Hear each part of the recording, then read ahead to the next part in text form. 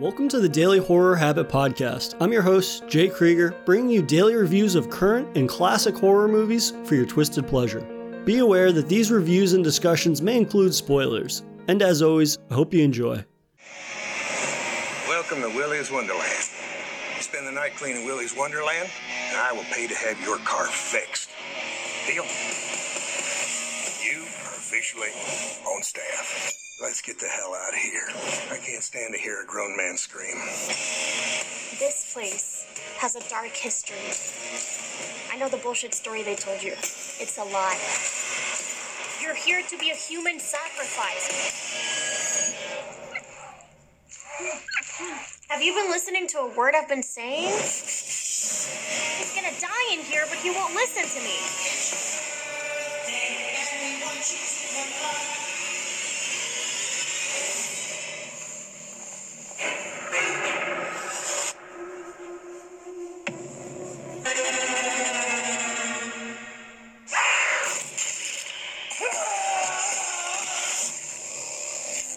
The machines got out. Nobody is safe. Put your balls on, Evan. We're going to Willy's. He's not trapped in here with them. They're trapped in here with him.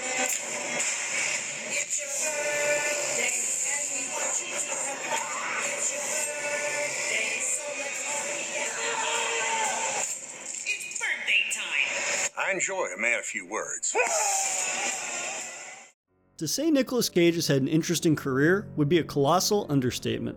With an Oscar win and 106 acting credits to his name spanning all manner of genres, to put the man in a box would be ill-advised.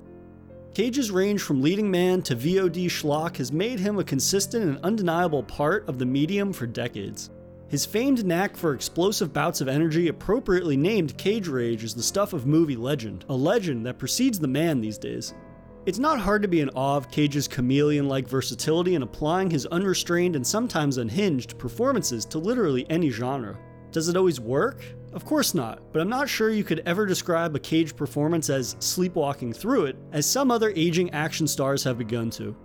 This being a long-winded way of saying if a director were looking for the actor to bring an animatronic slasher nightmare to life, it would be Nicolas Cage. But does Cage fighting musically inclined but very homicidal robots sound better on paper than it actually plays out on screen? Directed by Kevin Lewis and written by G.O. Parsons, Willy's Wonderland, which is currently streaming on video on demand, locks Cage inside basically the worst Chuck E. Cheese ever. Cage plays a silent and unnamed protagonist who gets a flat tire and has to resort to paying off the repair work by spending an evening cleaning up the defunct children's restaurant Willy's Wonderland.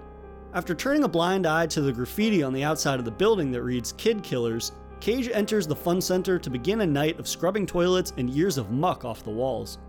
His evening of laborious labor is interrupted when Willy's Wonderland's horrifying and very non-kid-friendly animatronics come to life and try to kill Cage and a group of teenagers that show up. On paper, this sounds too good to be true, given the formula of blending Cage Rage with a Five Nights at Freddy's-esque scenario. The carnage would hopefully excuse any and all shortcomings of its narrative. And this is where Willy's Wonderland falls short of its true potential, while still occasionally delivering fun moments of animatronic slaughter. Given Cage's propensity for giving larger-than-life performances, it's a staggering miscalculation to have his character, only referred to as the janitor, not speak for the entire duration of the film. His vernacular is limited to the savage acts of violence against the robotic foes, but his physicality aside, there isn't much to his performance. He's either cleaning, killing, setting alarms to remind himself to drink Punch Pop soda, or centrally playing pinball in a dance-like manner. And now for a brief intermission. If you've been enjoying this episode of Daily Horror Habit, please take a moment to subscribe to the show on your preferred streaming platform or leave us a review on iTunes. And thank you for your continued support, and I hope you enjoy the remainder of today's horrifying episode. The film's cheesy, self-aware nature is ripe for a litany of Cage one-liners as he decapitates and impales the animatronics. So to never actually get any one-liners definitely kind of hurts the fun factor of the film, for what it is. I did get a few chuckles out of Cage, seemingly indifferent or unsurprised by robots coming to life to kill him, as he simply puts their mechanical corpses into a trash bag before heading to the next area of Willy's Wonderland that needs to be cleaned. However, it strikes me as a wild miscalculation to not fully capitalize on Cage's potential to elevate the cheese and laughs, given he's capable of selling insanity particularly well. Cage's lack of lines results in more focus being shifted to the band of teens who arrive to put Willy's Wonderland out of business for good. Though none of these characters are memorable past their very blatant slasher tropes, with dialogue that's equally uninspired and groan-worthy. These characters naturally serve merely as meat for the animatronic grinder, which does produce the most satisfying moments of the film. To the film's credit, it delivers a variety of depraved murder mascots that stalk Cage and the teens. Creature designer Kenneth J. Hall has given each mascot their own identity that's a combination of classic critters but with a horrifying spin. Whether it's the 9-foot murderous orange weasel Willy himself, the Tinkerbell with fangs, Siren Sarah, or the knight with a buster sword that would make Cloud jealous, each mascot is different enough that it gives Cage a litany of foes to run through. Seeing Cage break a broom in half and beating a robot ostrich to death, or decapitating a knight with its own sword, the gleeful nature with which Cage and the animatronics kill is bloody and frantic. I mean, it's undeniable that Cage ripping out an animatronic mascot's metallic spine or curb stomping its head on a toilet seat isn't metal as fuck.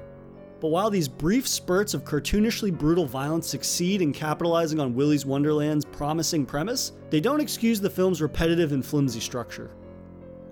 In between each kill is a montage of Cage cleaning Willy's Wonderland's various rooms, mostly setting the stage for a fight to break out. The formulaic nature of the film, though, quickly outstays its welcome, resulting in this 88-minute film to feel far longer than it actually is, making this kind of a drag. The film builds to an unremarkable climax as we've now watched Cage clean and kill, rinse and repeat for the better part of 80 minutes. And with no real deviations stylistically or narratively, other than exactly what is presented within the first 20 minutes of the film, it never really capitalizes on that premise that works so well on paper as it should. I can appreciate that Willy's Wonderland is fully aware of its particular brand of absurdity, which it fully leans into with its mascot-branded violence. Cage is the perfect vessel for doling out this unrestrained bloodbath, but I can't help but feel that the film could have leaned even harder into its absurdist violence. Cage adopting a silent but strong protagonist approach feels like it undercuts him to unleash his famed Cage rage, even more so than just through physicality. At one point in the film, a character screams, he's not trapped in Willy's with the animatronics, but they're trapped in here with him. And while the film does turn the slasher convention on its head, with the antagonists finally meeting a man they are no match for, the flimsy and odd pacing of the film and its narrative never do this concept justice. Cage is an unstoppable force, but the momentum of this force is brought to a screeching halt periodically from tedious cleaning montages and focus shifting to secondary characters who are no match for Cage's presence. Willy's Wonderland is one of those films that die-hard Cage and B-movie fans will be the most pleased with, but most will be left wanting more of what could have been. And that'll do it for another episode of Daily Horror Habit, and I'll see you guys tomorrow for another Daily Horror movie review. If you enjoyed this episode, please subscribe to Daily Horror Habit on your preferred streaming service, and follow the show on Instagram at Daily Horror Habit and on Twitter at Daily Horror Pod for episode updates. Thanks again for listening, and I'll see you guys next time.